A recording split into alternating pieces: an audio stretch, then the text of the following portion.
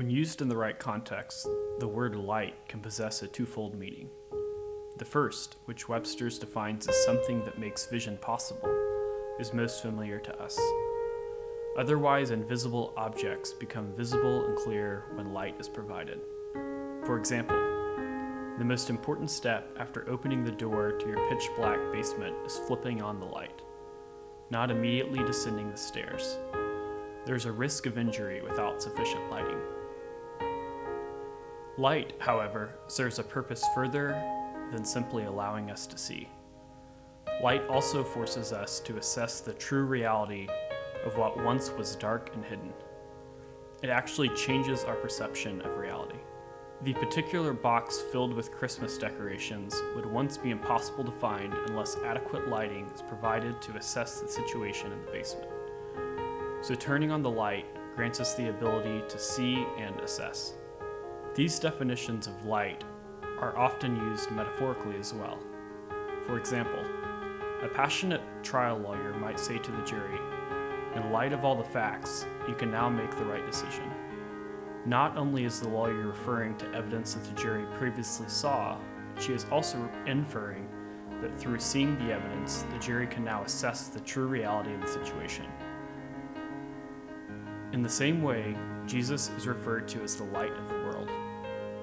He gives us both the vision to see, and in light of that vision, reveals to us a new reality. Conversely, without Jesus, all things that are now joyful and redeemed would lie in darkness. In his coming to live among us and dying for us, Jesus established a new reality that we can only see through the grace of the gospel. The Apostle Paul paints a beautiful picture of the spiritual reality that we live in both before and after we experience the grace of Christ. He explains, "In their case, the God of this world has blinded the minds of the unbelievers to keep them from seeing the light of the gospel of the glory of Christ, who is the image of God. For what we proclaim is not ourselves, but Jesus Christ our Lord, with ourselves as your servants for Jesus' sake. For God, who said, 'Let light shine out of darkness,' has shone in our hearts to give the light of the knowledge of the glory of God in the face of Jesus Christ." Saving faith is not merely citing a creed or adhering to a set of doctrines. It is a shift in how we see true reality. Paul knows the power of spiritual sight, which carries with it the propensity to shift the desires of the heart. That is, the mind and the heart are closely related.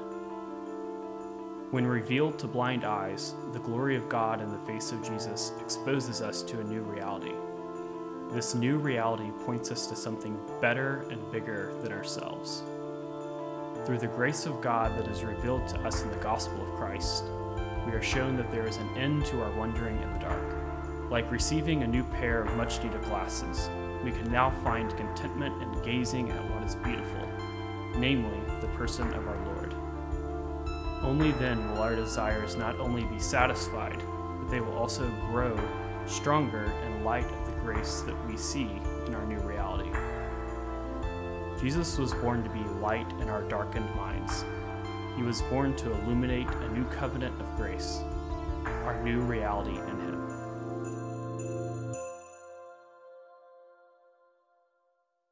Did you know you could give the gift of hope this season? And you can wear it too.